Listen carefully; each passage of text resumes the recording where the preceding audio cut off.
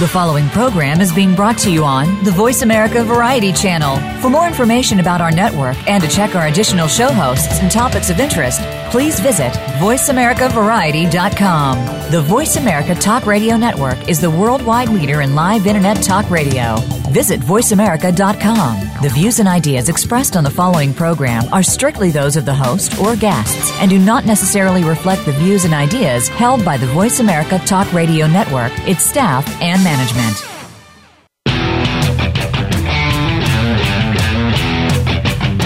Your new or existing home is one of your most important assets, yet too many people rely on sites, shows, and tips from people who are not in the real estate business when making important decisions. It's time to get real and trust a professional. This is Real Estate Today with host Deb Tomorrow. In this series, you'll learn about making smart decisions when it comes to buying a home, selling a home, or even staying in the home you're in. Now, here is your host, Realtor Deb Tomorrow. Well, welcome. Are we there? I think we're here. It's been a little while. This is Deb Tomorrow. I know I have to get back in the swing of things. So this is Deb Tomorrow, and you're listening to Real Estate Today. And I am joined today by the lovely Rachel, associate producer, voice of an angel. We'll see today, won't we? I'll try. Face of an angel. Voice of a sailor, mouth of a sailor. Gosh, I could talk like Popeye. I am so on vacation brain. So we were not here last week, but you didn't know it because we tricked you. And we pre-recorded a show, and we had great fun doing it. So I encourage you to go back and listen to that show, especially the beginning, because we kept giggling because we thought we were all smart because we kept saying things like, it's mid-September, and it was really like mid-August when we were doing it, and then we giggle. And we were doing it on a Monday, and we were like, and can't believe it's Tuesday already. And then we'd laugh, and yeah, we thought we were pretty smart. But now I'm letting the cat out of the bag. So usually joined by Karen Rassel, sending out our love to her. She's got some things going on today. So Rachel is sitting in so that I'm not talking to a blank wall because I think that would be pretty boring. So welcome, Rachel. Thank you, Deb. So she is going to be multitasking. We're going to go easy on her today and discuss and give me some input and feedback, but she's also going to be posting on our social media. She does a lot of that during the show for me. She some of the Facebook posts you see out there are hers. Some of them are mine. You can't really tell because she's that good at what she does. And she posted something this afternoon that I loved, was the strange city names. Yes, that was a good one. Top, like the strangest city name for each state. Except that we have some disappointment when it comes to Indiana. I know. Because they chose Santa Claus, Indiana as the strangest name. And I have to say, where's Floyd's Knobs? Hey. Because that's much better than Santa Claus. That's a city in Indiana, Floyd's Knobs. I want to know who this Handsome Eddie is. Is there? Up Where's on that? the East Coast. Okay. I haven't had a chance to look at all. Booger Hole is in a Virginia. Looks like a West Virginia. Mm-hmm. Excellent. Boring, Oregon. That's good. Beer Bottle Crossing, Idaho. Chugwater. What's that square state? I'm going to say that's Next Colorado. To Idaho. No, yep. That's not Colorado. What's above Idaho, Colorado? Right? Wow. Don't know. It's great. So anyways, that's my plug for you to go on to check out my Facebook page. Just search for Deb Tomorrow Realtor because it's awesome. And we're also on Twitter. And I don't know, Rachel, are you Snapchatting yet? Hell no. Do you know what Snapchat is? Yes, I do. Okay, so tell me. It's the land where basically texts don't live on. I think you send a message and it's only available to the recipient for a certain amount of time and then it disappears. Poof. What's confusing me, though, is that I'm seeing Snapchat appear on Facebook. So then that sort of defeats the whole purpose of it not. Yeah. If you're cross-posting, you're kind of shooting yourself in the foot. So I'm still confused. Excellent. Well, as I said before, I was out of town last week. Most of you don't know that because I try not to make it too obnoxious or obvious because I don't want my house to get robbed. If you've listened to our previous shows, we've talked about how to, prepare your house and make sure that the ashes of your dead father don't get stolen while you're on a cruise. We'll have to. That was a previous episode. You'll have to listen to all 26 previous episodes to figure out which one that was, but that was a good one. But I am still a little bit on vacation brain. So here was a story I was telling Rachel earlier, was that I had a client yesterday and we were trying to schedule a listing appointment. And so I was looking at my calendar and trying to figure out what times I had available on Thursday and Friday. And I had something on my calendar. It just said Walnut Street at noon on Friday. Walnut Street is 5 miles long, cuts right through the middle of our city of Bloomington here in Indiana. It's the main drag.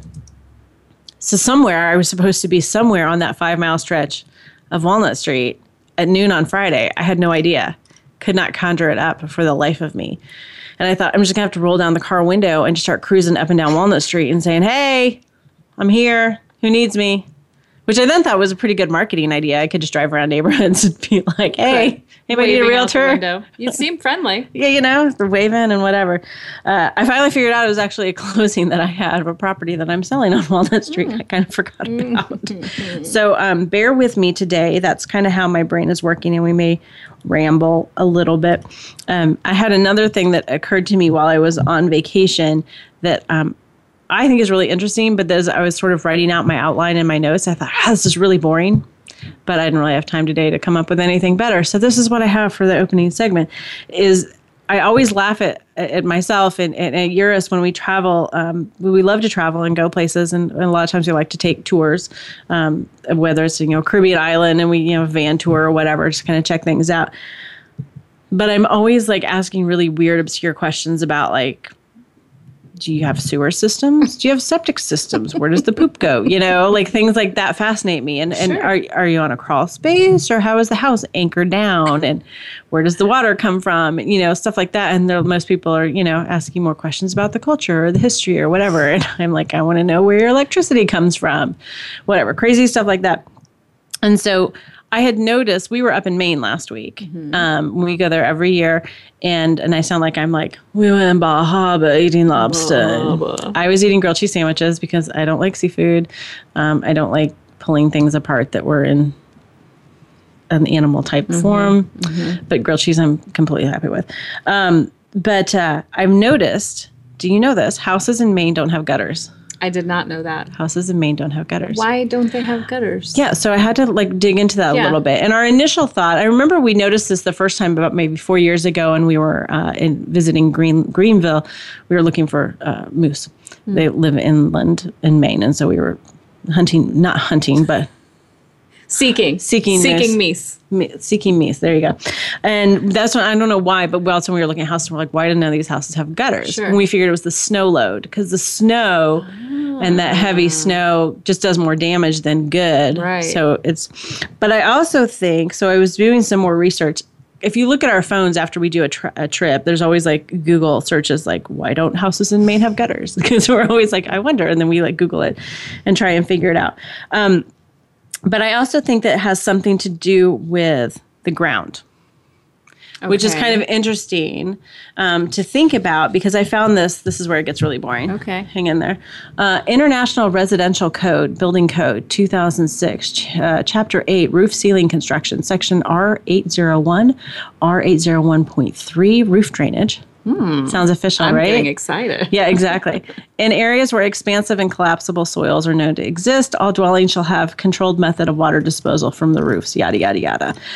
Basically, what this is saying is that the soil type can determine whether gutters are really required. So it's more than just like, you could think in the Southwest where there's not much rain, gutters maybe not so necessary. Yeah. And that's part of it. But I also found it fascinating. I have an issue, I guess. No, I think I'm intrigued. Because think about it. Here in Bloomington, where we are, a lot of caves. Right. And we have this karst type of soil, which I don't really understand what that is because I'm not a geologist. But the way our ground absorbs the water creates a lot of foundation issues. But in Maine, it's just a big, giant chunk of granite. So it doesn't absorb, right? The water just kind of runs away. It doesn't absorb down and push in on the foundation walls. See what I'm saying? I do. Yeah. I do. So then it got me thinking so there are construction differences in other parts of the country too. Sure. And my point to this whole thing was to encourage people, like if you're moving to a different part of the country, it's just yet another reason why you need to have some good professionals in your court helping you understand those things. Because I think if I were to buy a house in Maine, I would be like, where the hell are the gutters? Get me some gutters. Yeah, I'd be like, inspection item, ding, I need gutters. Yeah. And they'd be like, no, you're crazy, you don't want them. And then I'd be like, yes, I do want them because it rains in Maine. Yeah. I had some rain last week. And then I'd buy a house, I'd make them put gutters on it. Right. And then in December, I'd be like, what the heck? Your gutters would be hanging off your house. Right. So then that got me thinking too, like, okay, well, here's another one. My parents live in Houston, Texas. Mm-hmm. Why don't houses in Houston have basements? I have no idea. See? But I have an article for that. And there's actually a couple of reasons. One, I kind of assumed Houston's pretty wet. It's kind of like New Orleans. And so there's water table issues, so you can't go that deep. But there was also an explanation about the kind of soil that it's a clay foundation. It's less stable. And so when you dig a foundation that's 8 to 10 feet deep, then that creates issues. And then there's a cost efficiency as well that it's not necessary, because up here where it freezes in the winter, you have to run your water pipes a certain depth below the soil to keep them from freezing. Right. But you don't have that issue in Houston, so you don't have to have anything less than a few inches of slab. Wow. But what's interesting is that they have irrigation systems for their slabs. Because of and I know this from my parents, because of the clay in the soil, if it gets really dry, then this expansion and contraction has a significant effect on the foundation. It's important to kind of try and keep the ground around the foundation a similar moisture so it doesn't expand and contract drastically and crack the slab foundation. So just like you don't want too much water, you don't want it to be too dry either. Right. So again, if I were moving to Houston, I don't know that I would think about, do I have an irrigation system for my foundation? Right. Or where do you put the pool table? Yeah. Right. Do they have attics in Houston? They do have attics, because I know at my parents' house, that's where the furnace and AC are up in the attic. Wow. Which is kind of odd, too. Yeah. I mean, I've seen a few around here like that, but typically... You don't have a basement. Yeah. Where do you put it? One of the articles I was reading said that in Houston, a lot of times that rec room that in Indiana we think of as the basement, that a lot of us use as the basement, is like an upstairs, like over the garage bonus room kind of thing. But again, important and kind of interesting to understand those differences about how just the geology of, the earth can impact how you build a house. Absolutely. There you go. We're all a little bit smarter now, right? Yep. Go impress people at your next party with International Residential Code 801.3. We'll be sure to post lots of links to that on a regular basis so that we all sound really smart. I was going to talk about Chip and Joanna, but... we're going to have to take a break. Yeah, we'll have to take a break and maybe talk about that when we come back. So we will go ahead and take our first break and come back in just a few minutes. You're listening to Real Real Estate Today with Deb Tomorrow. Stay tuned.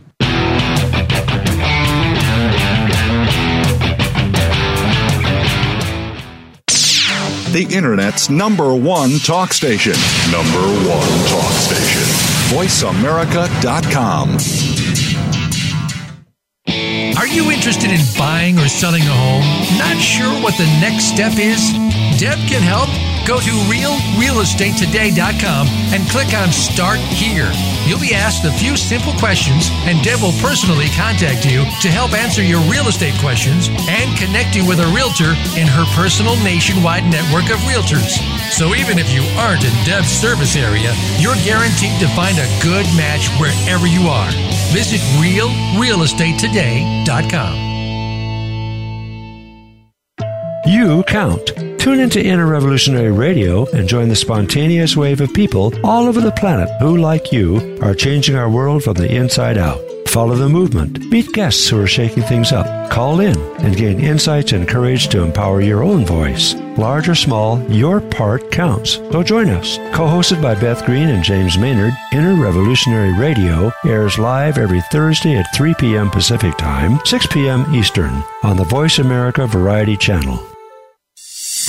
You've heard of good things coming in packages. Well, maybe there's a little more to that saying.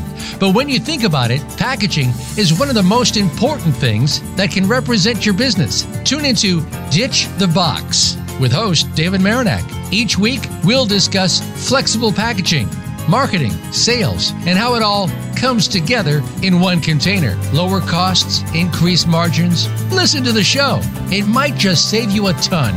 Ditch the Box is heard live every Wednesday at 4 p.m. Eastern Time, 1 p.m. Pacific on Voice America Variety.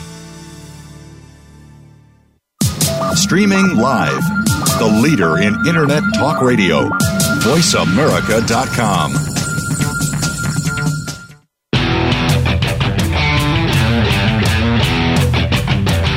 You are listening to Real Estate Today.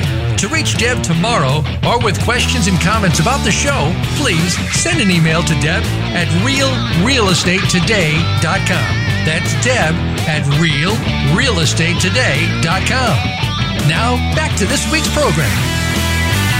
All right, welcome back to those of you we haven't lost, discussing residential building code 801.3 roof drainage. But it was so exciting. It was so exciting. And I'm telling you, you're going to be the talk of the next party if you, okay, I'm going to focus.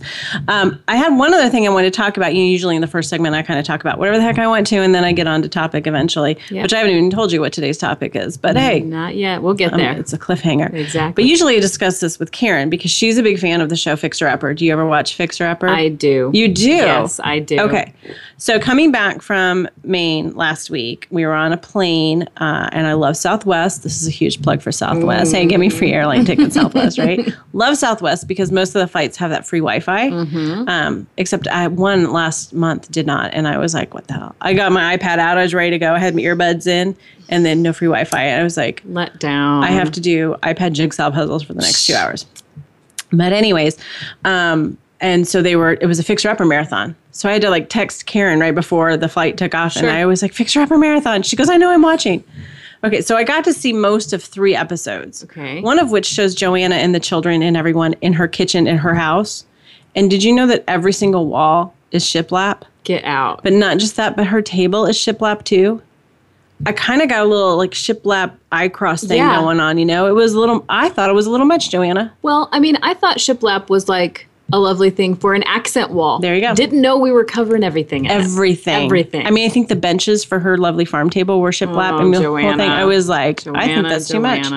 But I had another question. So maybe since you watch Fixer Upper, because really I've seen about maybe 5 episodes of Fixer Upper in my lifetime. But on this flight, I watched 3, most of 3 episodes. In 2 of them, Chip strips down and jumps into bodies of water. He does. Is that a typical thing? Oh yeah, him taking his shirt off, showing belly or whatever. He's okay. He's an exhibitionist. Precarious. Yes. Interesting. Okay. Well, I just thought it was odd that it was like 2 out of the 3. No, that's totally. He's normal. like jumping into whether it was a pool or there was a river and whatever, and I was like, that's kind of weird. It's his rebel attitude. That there Chip. You go. That crazy Chip. Okay. Well. Call me.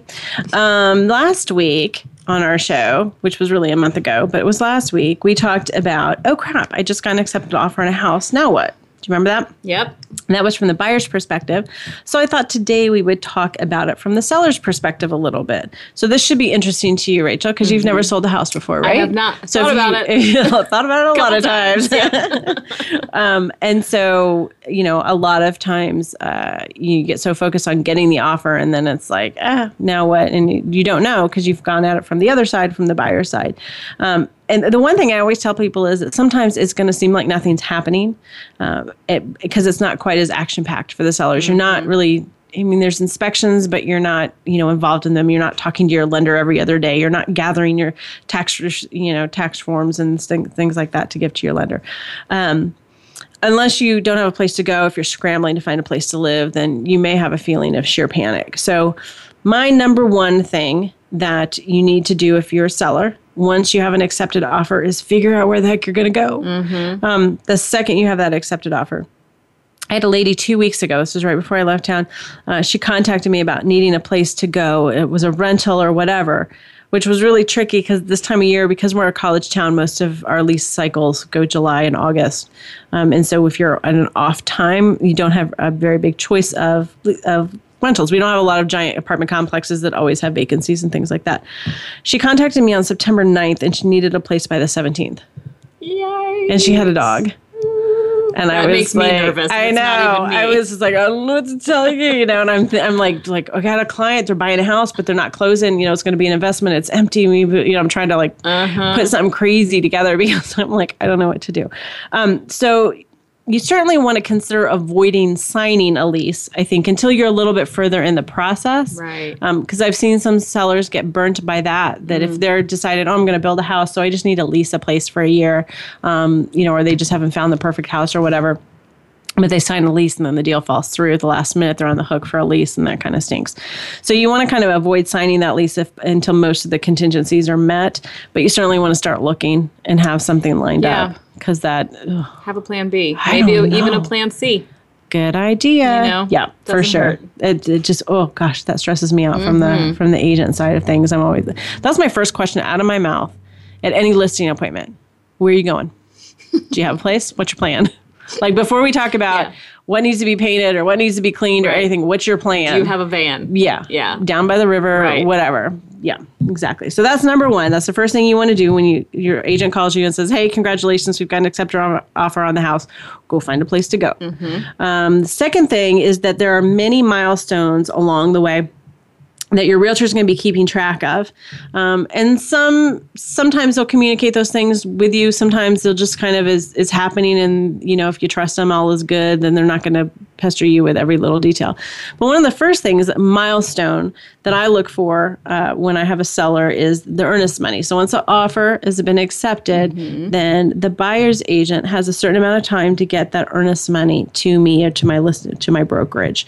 And so if that doesn't happen, then certainly within that timeline, you want to start to ask some questions or be concerned. And there is a timeline. Like you, obviously, hopefully the agent and the seller will know when that earnest money should be coming in. It's in the contract. Okay. Yeah. Okay. So like ours is basically state law that says you have to have it within 2 banking days. And I'm sure different states have different laws. Fast. It is. So I mean, really, the buyer's agent should have that in their hand when they're writing the offer so that once the offer is accepted, they can immediately go and deliver that. So if you don't, like I said, if you don't see that, then that is a sign that things might not be going well. Now, certainly if you don't get it, it takes 3 or 4 days or something like that. You have the right to kind of work through a termination, if something's not right. And I certainly don't recommend that. But it would make me as the seller and as the seller's agent a little more cautious through the rest of the process about how much are they going to be on top of things and, how smoothly is this going to go. The next milestone that you're going to see as a seller that you don't have anything to do with, but you kind of want to know that it's happening, is the buyer applying for financing. And again, that's typically something that's written into the contract. I usually say within 3 days of the offer being accepted, my buyer will be formally applying for financing. So they've gotten with their lender, signed all their disclosures and everything. I have gotten deals killed because the buyer wasn't acting in a timely manner. And we've kind of used that as an out, like, okay, we're 2 weeks into the process and you keep postponing your lender appointments and you're kind of in violation of the contract of what we agreed to. Now, I usually use 3 days as kind of my default. Different agents are going to use it probably a different number. So that's something to kind of be aware of. And again, I don't typically communicate that regularly with my seller, but if the seller, if we have a conversation about how's the timeline going, they're doing the things they need to do, kind of thing. So that's the next milestone. You just don't want the buyer dragging their feet on that at all. The next thing is the inspection. And that is something that you're going to kind of be involved in. And I think this next chunk of the show, and at some point I'm hoping to kind of pull out some chunks of the show and sort of make little like YouTube videos or something where people can just listen to portions. I mean, listen to the whole show because it's fabulous, right? But sometimes you just want to be like, what does Deb have to say about sellers preparing for inspections? This chunk, I think, is a gem. I really think this is good information. And so listen up because this is good stuff.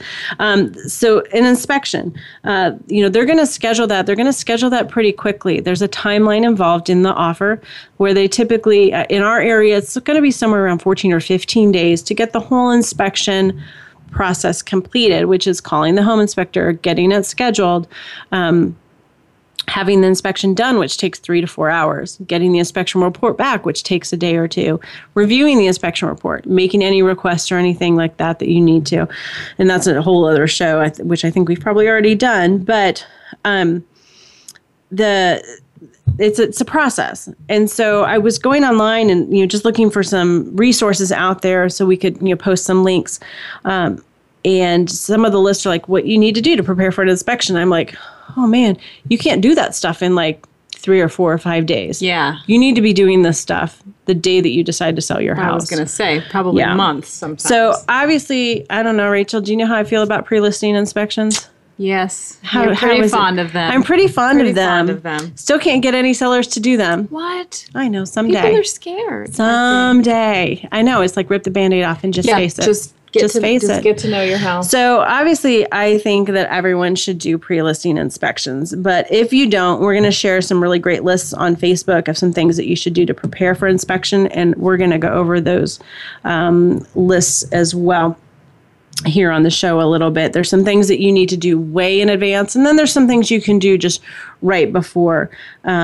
And one of the things you can do way in advance is to look at your inspection report from when you bought the house. Hopefully you still have that. If you haven't, if you've bought a house and you have it somewhere, go find that and put it somewhere, scan it, save it in a little email file or something like that so you can find it really easily, because it's a super useful tool. Now, I have clients who say, well, I bought the house 4 years ago and I had it inspected then, so everything should be fine. Stuff changes. That's funny. Right? Yeah, Rachel, you can tell that, right? I love the optimism. I know. I really do. It's fine. Let's get real here, right, people. Exactly. So that certainly is a great starting point to look at that. And I certainly love to sit down with my clients and look at that list and go over it and see if there's some things that maybe weren't a big deal to them, or that the home inspector said, hey, you need to monitor that. And if it's been a few years, we need to go back and monitor that. So that certainly is great as well. I think before I get into the next chunk of gold here on inspection prep, we'll go ahead and take a break, and then I don't want to be interrupted in the middle of it with these pesky breaks. So stick around. We're going to come back and talk about preparing for inspections from the seller perspective a little bit more.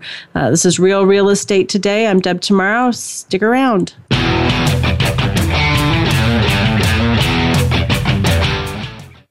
Streaming live, the leader in Internet talk radio, VoiceAmerica.com. Are you interested in buying or selling a home? Not sure what the next step is? Deb can help. Go to realrealestatetoday.com and click on Start Here. You'll be asked a few simple questions, and Deb will personally contact you to help answer your real estate questions and connect you with a realtor in her personal nationwide network of realtors. So even if you aren't in Deb's service area, you're guaranteed to find a good match wherever you are. Visit realrealestatetoday.com. In the spirit of Have Couch Will Travel, Dr. Carol Lieberman creates a haven of sanity in an increasingly insane world. Each day we are bombarded with news of events that have never crossed our wildest nightmares. Society is spiraling out of control and everyone is reeling from it. But now there's an answer. The best way to keep sane in this insane world is to tune in to Dr. Carol's Couch on Voice America. Dr. Carol, a certified media psychiatrist, will broadcast live from her Beverly Hills office every Tuesday at 1 p.m. Pacific Time. Call or log in and get help with whatever is sending you reeling, whenever you need a soothing voice to calm and advise you.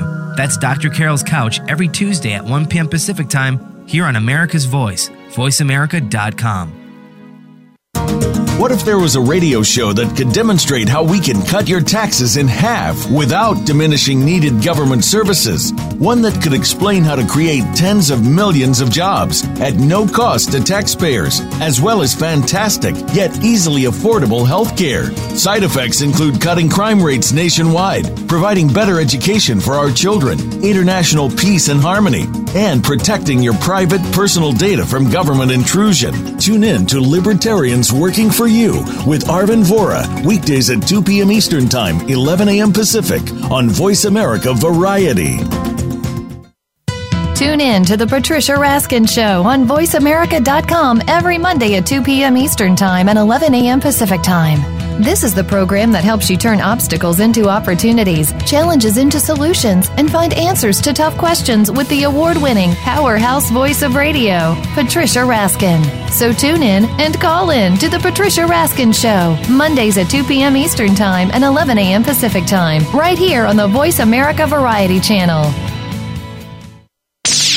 The Internet's #1 talk station. #1 talk station. VoiceAmerica.com.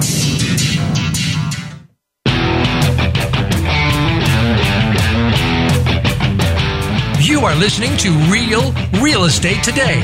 To reach Deb tomorrow or with questions and comments about the show, please send an email to Deb at realrealestatetoday.com. That's Deb at realrealestatetoday.com. Now, back to this week's program.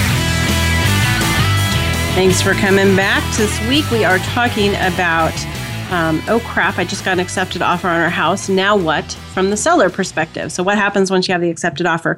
We're in the middle of talking about preparing for the home inspection, which I think is probably the most stressful. People think waiting for the offer is the most stressful, but then once they have to wait for the inspection, that ends up being the most stressful. It just feels like this unknown. Again, a pre-listing inspection is a good way to help decrease that stress, but no one wants to listen to me. That's fine. So we're going to put up a couple of links. One is how sellers can prepare for a home inspection, but it's really something you need to start. This is a bigger picture. This is what you need to start doing when you have when you know you're going to list your house. Don't wait for you to have an accepted offer because you're going to have 3 or 4 days to prepare for that home inspection. You don't have that kind of time. It's things like on the house exterior, removing the soil or mulch from contact with the siding. There should be 6 or more inches of clearance. Around here, the slope away from the house is a huge deal. Getting slope in that crawl space, making sure that it's dry, that the downspouts are working, that the sump pump's working, that tree limbs are trimmed off of the house, that there's no peeling paint. Anything like that is really important from the exterior. From the interior, having the HVAC serviced. One of the things, I swear I'm going to start a coffee table book about how to improperly install furnace filters. Really? Oh my gosh, you can't even imagine what I've seen. There's arrows. I don't know. But people don't buy the right size because you don't know. You go to the hardware store and you think, oh, I didn't realize there's like 17 million different sizes. Well, you look before you leave, right? I take pictures on my phone and I keep it cataloged kind of on my phone. 16 by 25 by 1. I don't even have to write that shit down anymore. You are a rock star, right? Rachel. Well, I've seen they're crammed in there. They're at funky angles. They've been trimmed and cut. I mean, I've seen all kinds of stuff. And then people just give up. Like, whatever, I'm not going to even put one in there. Wow. So anyways, I digress. Having the fireplace serviced, having the chimney serviced, that's a great one too. Checking attic ventilation, making sure that that's working, making sure that all the windows, I've got a house right now, every single window is painted shut. I have the buyer. We wrote in the offer, we're like, I need to make sure all those windows open because they're all painted shut. It's not a big deal, but it is. Yeah. And so then what happens is in the inspection, we don't know if the windows work. Right. So it's like, so then it becomes a bigger problem when all it is painted shut and the buyer starts to freak out. What you're trying to do during the inspection process is help your buyer feel confident in their purchase. That's your gem for this show, okay? Help your buyer feel confident in their purchase. So don't create more questions than you need to because the windows won't open. Is something more, is there something bigger wrong with them? Just deal with it up front. So there's that list, but I think the list that's really, really helpful then is, I have to find it here. What are the things that you can, not the long-term prep things that you're going to take a month or so to kind of get ready and trimming the trees, but what are the things like the day of, a couple days before inspection to get ready? And here's gem number 2. So gem number 1 is that your job with inspections is to help the buyer feel confident in their purchase. Gem number 2 is that your job is to help make the home inspector's job easier. Mm-hmm. We're not talking about manipulating here. We're just saying that a happy inspector is just going to create a more relaxed environment for everyone, which is going to help the buyer feel more confident. And around here, I'd say 90% of the time, unless the buyer's out of town, the buyer is there at inspection. Yeah. They're having that conversation with the home inspector while the home inspector is finding things. And you, seller, are not there. Okay, that's really important too. They don't need you standing over the shoulder going, but no, I fixed that. Or no, someone told me that was, give them their space. That's what's going to help build their confidence. So number 1, be gone. So the home inspector is free to do the inspection, especially do it in the order that they like to do it in. Don't break up their routine, because they have to avoid that room because someone's still asleep in that room or whatever. Remove pets whenever possible so that they can get into every room, get into the garage, that kind of thing. Be up and out of the house about an hour before the inspection is supposed to start. Yeah. Just give them space. Make sure, number 2, here's another tip, make sure all the attic accesses are easily accessible. word access too many times in a sentence. Especially if they're in a closet. There's nothing worse than, I've seen this before. I think I've actually pulled out a vacuum cleaner before, when you have to open an attic access in a closet. Oh, Lord. And it hasn't been opened forever, and there's been blown in insulation, and they pop it open, and all this insulation comes raining down, and it's on all the clothes, and it's like, that's not what a home inspector wants to be doing. So make sure that all those accesses are accessible. Don't annoy the home inspector. Yeah. Likewise with the crawl space access, if it's in a weird location, I had one earlier this year. I didn't think it was weird. I thought it was pretty obvious, but I guess I was wrong. It was actually inside in a closet. And I thought it could be found, but it couldn't. And I was a little disappointed because the home inspector, I thought, well, maybe they could have called me during the inspection and said, we can't find the crawl space access. But instead, they wrote up an inspection report that said, there's no access to the crawl space. Oh, no. And freaked the buyer out. No and we kidding. lost the deal. Shit. Yeah. Shit. Exactly. So we made sure that on the next one, we actually opened it and opened the closet door. Arrows. Yeah, we had some neon lights and stuff. Yeah, we made it really, really obvious on that. So if it's a little funky, or I've seen another house that has 2 different crawl space accesses, and they're in different parts of the house. So if you got something funky like that, help them out. Make a note or something. If you need to move some furniture to get to something, do that. Don't make the inspector move furniture. That's really helpful. Here's a really easy one I thought was brilliant, because I see this all the time. Check all your light fixtures for burned out light bulbs, especially outside, because what happens is the home inspectors spend a ton of time trying to figure out, is it the light bulb or is it an electrical issue? Right. Or they're trying to unscrew light bulbs from other ones to put that. Make it easy on them. Yeah. Make their job easier. So just make sure that there's light bulbs and everything. Do you have a septic system? If so, leave a note or a map where it is so they're not wandering around outside trying to find it. That's super helpful. Leave I've had this one before, the washer, the dryer, the dishwasher, the oven empty, because the inspector's going to test all those things. You don't want to put a casserole in the oven before you head out? Oh, and don't cook cabbage in your crock pot during inspection. Maybe put a cabbage in a crock pot. Yeah. Welcome them home. I had an inspector that, I don't think it was the inspector. The inspector blamed the buyers.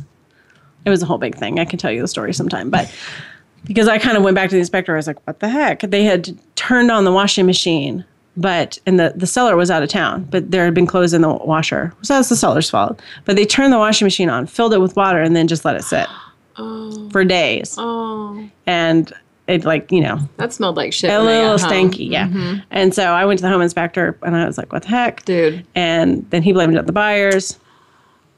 Whatever. We're all adults here, right? Yeah, exactly. So leave those things empty so that they can test, and that will help them out. Here's a good one. Notify the home inspector if the smoke detectors are wired to a security system. I say this from experience. Probably one of the first transactions I ever did. And I showed up at the home inspection to see how things were going, just as he was testing the smoke detectors. And all of a sudden, the alarms start going off. The phone starts ringing. Oh. And I'm thinking, I don't know if I should answer that phone because I don't live here. And then stops ringing, and then it starts ringing again. And I think eventually I did answer it because I just sensed, my gut was like, something's up. Something's going on. And it was the seller. And she's like, the alarm company is calling me at work. I'm in a meeting because the smoke detectors are going off, blah, blah, blah, blah. And she's real nice about it. So then I hung up the phone, and I was like, well, I'm just going to go outside and wait for the fire trucks. Because you knew they were coming. Just wave them in. Yeah. Wave them coming in. They were. Yeah. So, they're kind of carrying on with the inspection while all the alarms are going off. Oh, my. And here come the sirens from the fire trucks down the street. I'm like, oh, my gosh. That's just so unnecessary. So, if your smoke detectors are hardwired into an alarm system, let us know that. Yeah. That'd be great. We talked about the furnace filters being properly fit. Please do that. It's not that hard. If something is broken and you know it, just leave a note that says, yes, we know it's broken and here's how we're going to repair it. Right. Again, you're giving the buyer confidence that, we're going to take care of that. We want to make sure that you're in a good situation. Once you've negotiated inspections, and I know we've talked about that, I think, in other shows, you want to keep the receipts. The buyer may choose to personally re-inspect or send the home inspector back out. That's kind of their choice. It doesn't mean they don't trust you. I'm surprised at the number of sellers who kind of push back. I'm like, what? Why do they want to come back? I did the work. Okay. Well, you know what? They're spending $300,000. we can let them take a look. Put yourself in their shoes. Yeah, exactly. Yeah. Make sure that, they just want to make sure it's in good condition. Along the lines with that is prepping for the appraisal. It's very, very similar. Appraisal and inspection are different. I know people kind of confuse us a lot, but it's very, very similar. You are not going to increase the value of your home by 20%. By faking it with an appraiser. You're just not going to, magically be able to do that. But you certainly want to create the best impression. And so kind of similar to the make the inspector's job easy, sure. You want to sort of make the appraiser's visit a pleasant one. Okay? So you want to have the utilities on. You want to, I thought this was a great suggestion, have the AC on really cold if it's hot outside. Because that appraiser's walking around outside. Make them comfortable. If it's cold outside, have the heat on so that they're comfortable in there. Have all the spaces accessible. Some appraisals are going to need to do what's called a head and shoulders in the crawl space in the attic. So the rules for crawl space access and attic access are the same. You want to have a little bit of, you want them to be able to easily access that. You can have a list of improvements and updates available for them. Just set it on the kitchen counter or something. Mm-hmm. They may or may not take it, but my philosophy with appraisers is why not? Yeah, what the heck? Just remember that things like I had a client once, this was for a listing appointment, presented me with a list of the improvements that they had made to the house. And they're like, painted the bedroom. I'm like, doesn't count. No. Painted the shed. I'm like, that's maintenance. Yep. So just think about, we're talking upgrades, kitchens, new cabinets, things like that make your house maybe stand out from other houses on the block that they would be comparing it with. But not like, hey, we installed all LED lights. Like light bulbs? Yeah. Yeah. They've pretty much forced you to do that. Yeah. So you don't get credit for that on the appraisal. You get credit for that on the inspection, but not on the appraisal. And remember that depending on the type of loan that the buyer is getting, the appraiser can note some condition issues. So if there's peeling paint or ceiling stains indicating a potential roof leak or something like that, the appraiser is going to note those things as well. I think I told this story before that appraisals are a little bit of an art. They're not a black and white, and you get 3 different appraisers. You're going to get 3 different, very, very different values. I would assume. The appraiser has that purchase agreement in front of them. They know the number they're trying to hit. I've told the story before about the appraisal, a listing I had. He had it appraised a few weeks before he put it on the market at $289,000. It was for a refinance. He was pulling some money out to buy some land. And then we listed it at $325,000, and he was like, "Are you sure?" And I'm like, "Yep." Because that's market value. Yeah. And we had 2 offers, on the first day for list price, and it appraised for $325,000. Right. So, and that was all within the span of maybe 6 weeks. Wow. So it's a function of the appraiser. It's a function of what's recently sold. Something could have sold 2 weeks later, from the first appraisal and completely changed the story. Mm-hmm. So, there's not a lot you can do to kind of manipulate. It's a little bit out of your control, but you can certainly make the appraiser's visit a pleasant one. I know that sounds silly, but it really is kind of true. So, okay, we are going to go for our last break. Gosh. I know, it's flying by. Oh, my goodness gracious. I'm always worried about not having enough information. All right, so we're going to head out to our last break and be back and finish up and talk about title work. Super exciting. So stick around. You're listening to Real Real Estate Today with Deb Tomorrow. Stimulating talk. It gets those synapses in the brain firing really fast. All the time. The #1 Internet talk station where your opinion counts. VoiceAmerica.com. Are you interested in buying or selling a home? Not sure what the next step is? Deb can help. Go to realrealestatetoday.com and click on Start Here. You'll be asked a few simple questions, and Deb will personally contact you to help answer your real estate questions and connect you with a realtor in her personal nationwide network of realtors. So even if you aren't in Deb's service area, you're guaranteed to find a good match wherever you are. Visit realrealestatetoday.com. Tune in each week for Monica Phillips and Powerful Conversations. This is a thought-provoking show for business people, leaders, and entrepreneurs. We'll feature today's thought leaders and industry trendsetters from across several locations and industries. Give yourself permission to be inspired and live a fulfilling life. Be sure to listen to Powerful Conversations, live every Tuesday at 9 a.m. Pacific Time, 12 noon Eastern Time, on the Voice America Variety Channel. Have you found the beauty inside of you? Join Bonnie Bonadeo each week for Beauty Inside and Out. We'll explain how beauty plays a part in everybody's lives. Our guests are makeup artists, hairdressers, and doctors. But we'll also feature holistic and wellness specialists and spiritual advisors. You can find that beauty inside and express it to its fullest on the outside. Tune in to Beauty Inside and Out every Thursday at 2 p.m. Pacific Time, 5 p.m. Eastern Time on the Voice America Variety Channel. Streaming live, the leader in Internet talk radio, voiceamerica.com.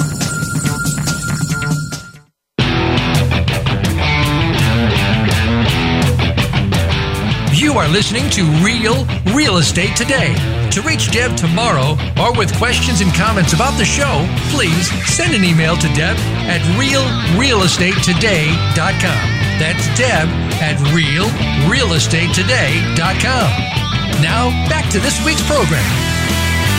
All right, here we are in our final segment, which is known as the speed talking segment, where I'm trying to squeeze everything in that I wanted to say that I was talking too slow in the beginning or talking about shiplap. Exactly. Or whatever. So before we finish up on, oh crap, I have an accepted offer. What do I do now from the seller side? That's the longest title ever, isn't it?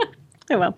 I did want to share something that I'm sponsoring that's coming up. So this is more for local people, but there's a local event. It's celebrating its 10 years this year. It's called Dancing with the Celebrities. It's takeoff of Dancing with the Stars, and it's super fun. I actually got to participate in the event about 5 years ago. I was one of the quote-unquote celebrities, even though, yes, we know we're not celebrities. But we were paired with professional dancers, and we learned 3 dances and performed them in front of a crowd. And along the way, during the whole process, while we are training and learning, we are collecting votes by way of dollars for a local charity. My charity was Girls Inc. And the winner who collects the highest number of votes, meaning dollars, wins a silver ball trophy. I did not win that. But I did win the Judge's Choice Trophy, which I'm very proud of for numerous reasons. Yeah. And it does sit on my kitchen windowsill, so I can stare at it every morning and tell myself that I am beautiful and graceful and all that crap. Bask in the glory of being a winner. Yep. So this year I'm sponsoring a dancer, so that's kind of fun. Stonebelt, which is a local organization that helps people with disabilities, and they are having Richie Gillespie, who's from Andrew Davis Clothiers, down there in Fountain Square, is their celebrity dancer this year.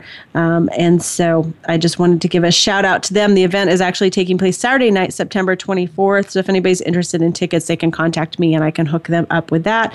Or if anybody wants to make a vote and give a donation in honor of my sponsorship and in honor of the dancer, that would be awesome too. And we'll have links up on Facebook. So cool event, lots and lots of hard work, I know from personal experience. So I wanted to support that and share that. It's a really neat thing.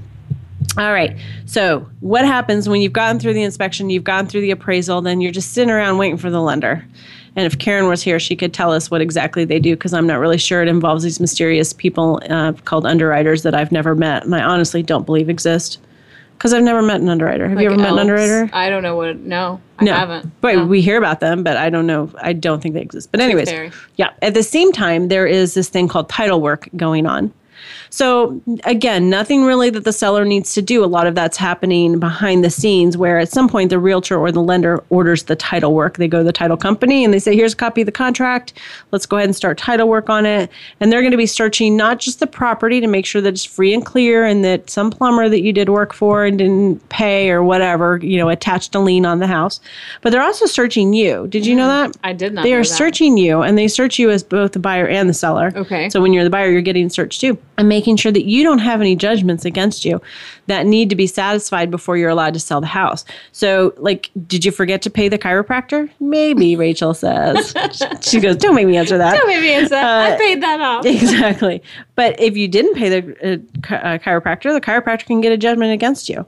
And the title company is not going to provide clear title to the house, meaning that title can be transferred to a new owner until that judgment is paid. Now, it can be paid at closing from your proceeds if you don't have the money, but we run into this all the time. I assume they have to see proof that it has been paid. Yeah. Right. So you either have to provide a receipt or you have to allow the title company to pay it, and that's their proof that we know it was paid. So you don't typically need to do anything in this step while they're doing that title search, but they may come to you and say, like I had one recently, there was a divorce many years ago, but something came up that the title company needed proof that a part of the settlement had been paid. kind of crazy. Whatever you need to sell a house, just get them what they need. It's Sure. sort of my philosophy on that. At the same time, too, the title company is going to have you complete a form. This is one thing, and I don't think I ever thought about this either, but how does your mortgage get paid off when you sell a house? Magic. Do they give you a check and then you? No. Because the title company, their job is to ensure clear title. And so in order to do that, they have to make sure that the mortgage gets paid off. Sure. So they are the ones who physically do it. All the money channels through them. But in order for them to be authorized to pay your mortgage off on your behalf, you have to fill out a form and give them your mortgage company name and your mortgage number and sometimes your social security number, and then they will order a mortgage payoff. One thing I want to note for sellers, and I think we've talked about this before, but it's just a little warning, is that a lot of times I'll have sellers come to me and say, oh, yeah, I know what my mortgage payoff is. It says it's this online or on my monthly statement. Not always true. No. There can be, especially if you have an FHA loan, there's some funky things that they add in. So it's important that you call the company, or the mortgage company will call the company and get that exact number for you. So the title company is doing all that in the background. And then waiting to prepare documents. And about a few days, 3 days before closing, you'll get a copy, usually through your realtor, of your final statement that shows all your costs and debits and credits and all that stuff. And someone should sit down with you and go over that to understand that. I want to touch on this again before we talked about the final walkthrough. We talked about after inspections, they might want to come back and check things. And again, same thing with, they may send the home inspector out to do another inspection or to re-inspect the things that they had fixed. Right. That's fair. They may want to just go and do a walkthrough themselves. And I get this all the time. Why do they want to walk through? All right, just let them do it. Buying the damn house. Let them do it, right? And again, an excited buyer is a happy buyer. So, just let them do it. If something has broken during this time period, I get this a lot too. Oh, something just went out. You need to fix it. You can't hide it. You can't fake it. I had an instance once, this was years ago. It wasn't something that broke from in that time period between when they made the offer and when we closed. But when they moved out, there was a huge burn on the kitchen counter underneath where the coffee maker was. Oh, shit. And we never thought to move the coffee maker. Who moves people's appliances, right? And so we did the final walkthrough, on our way to closing. And it was oh, so disappointing. Yeah. No more happy buyer. No more happy buyer. No more confident buyer. Why would they do that? They said... So, of course, I'm on the phone with the listing agent as we're driving to the title company, we have a little bit of an issue. And he was great. And he swore up and down that they had forgotten about it, that they hadn't done it intentionally. Right. Just covered it up. At this point, it's your realtor's job to help you keep perspective. Because, stuff like that, it's never killed anyone. Right. Burn on the counter sucks. But hey, put a coffee pot on top of it. But they fixed it. I mean, they had a contractor come out. Oh, that's nice. And was able to, put a new piece of countertop on and do all that. So, they did the right thing for sure. That's a happy ending. Yeah. And I think most of the time the sellers want that. Most people have fond memories of their house and they want to turn it over to someone who's excited about it and feels good about it and doesn't have issues with it. So let them do that final walkthrough, but if something has broken, I had another one, just this week where a water line broke. Outside. Yeah. They got a notice from the water company that, hey, your water bill is for, 250 million gallons or something crazy like that. What's going on? Yeah, exactly. Yeah. And luckily, no flooding in the house, but there was a water line broken outside. So they needed to deal with that, even though they had an accepted offer in the house. And so they did. So you still need to, keep an eye on the house, maintain the house, do all that good stuff. The goal is that the buyer's expectation, which is a fair expectation, is that the home is in the same or better condition than when they first walked through it. So that's sort of your obligation as a seller. So let's see. Here's the main checkpoints. Just a quick review. Well, before I say that, more than anything, this is gem number 3, right? More than anything, be prepared for things to go wrong. As Rachel would say, shit happens. Shit happens. Delays happen. They don't usually kill anyone. So keep calm. Keep things in perspective. Your main checkpoints are going to be, did you get that earnest money? Did you get through the inspection? Did you get through the appraisal? Has the title work been ordered? Has a loan been approved? We don't really talk about that, but that's something the buyers are working on. Right. That they should notify your realtor that the loan's been approved. So, and pack. Find a place to live. Where are you living? Get the heck out. I could tell you stories about sellers who haven't gotten out of the house. My first house that I ever bought, sellers did not get out. What? Yeah. Just so I'm a little extra sensitive to it when I talk about it with my clients, because it was like I signed all the closing paperwork and then my realtor pulled me aside and said, nope, they're not out. Sorry. We'll have to talk about that more next week as I wrap up. Thank you so much for tuning in today. Be great information and tips on Facebook. So be sure to check me out over there. This was Real Estate Today. I'm Deb Tomorrow. Talk to you next week. Thank you for tuning into Real Estate Today. Please join your host, Deb Tomorrow, for another edition every Tuesday at 12 noon Pacific Time, 3 p.m. Eastern Time on the Voice America Variety Channel. Until next week, take care of your home. It's one of your most important assets.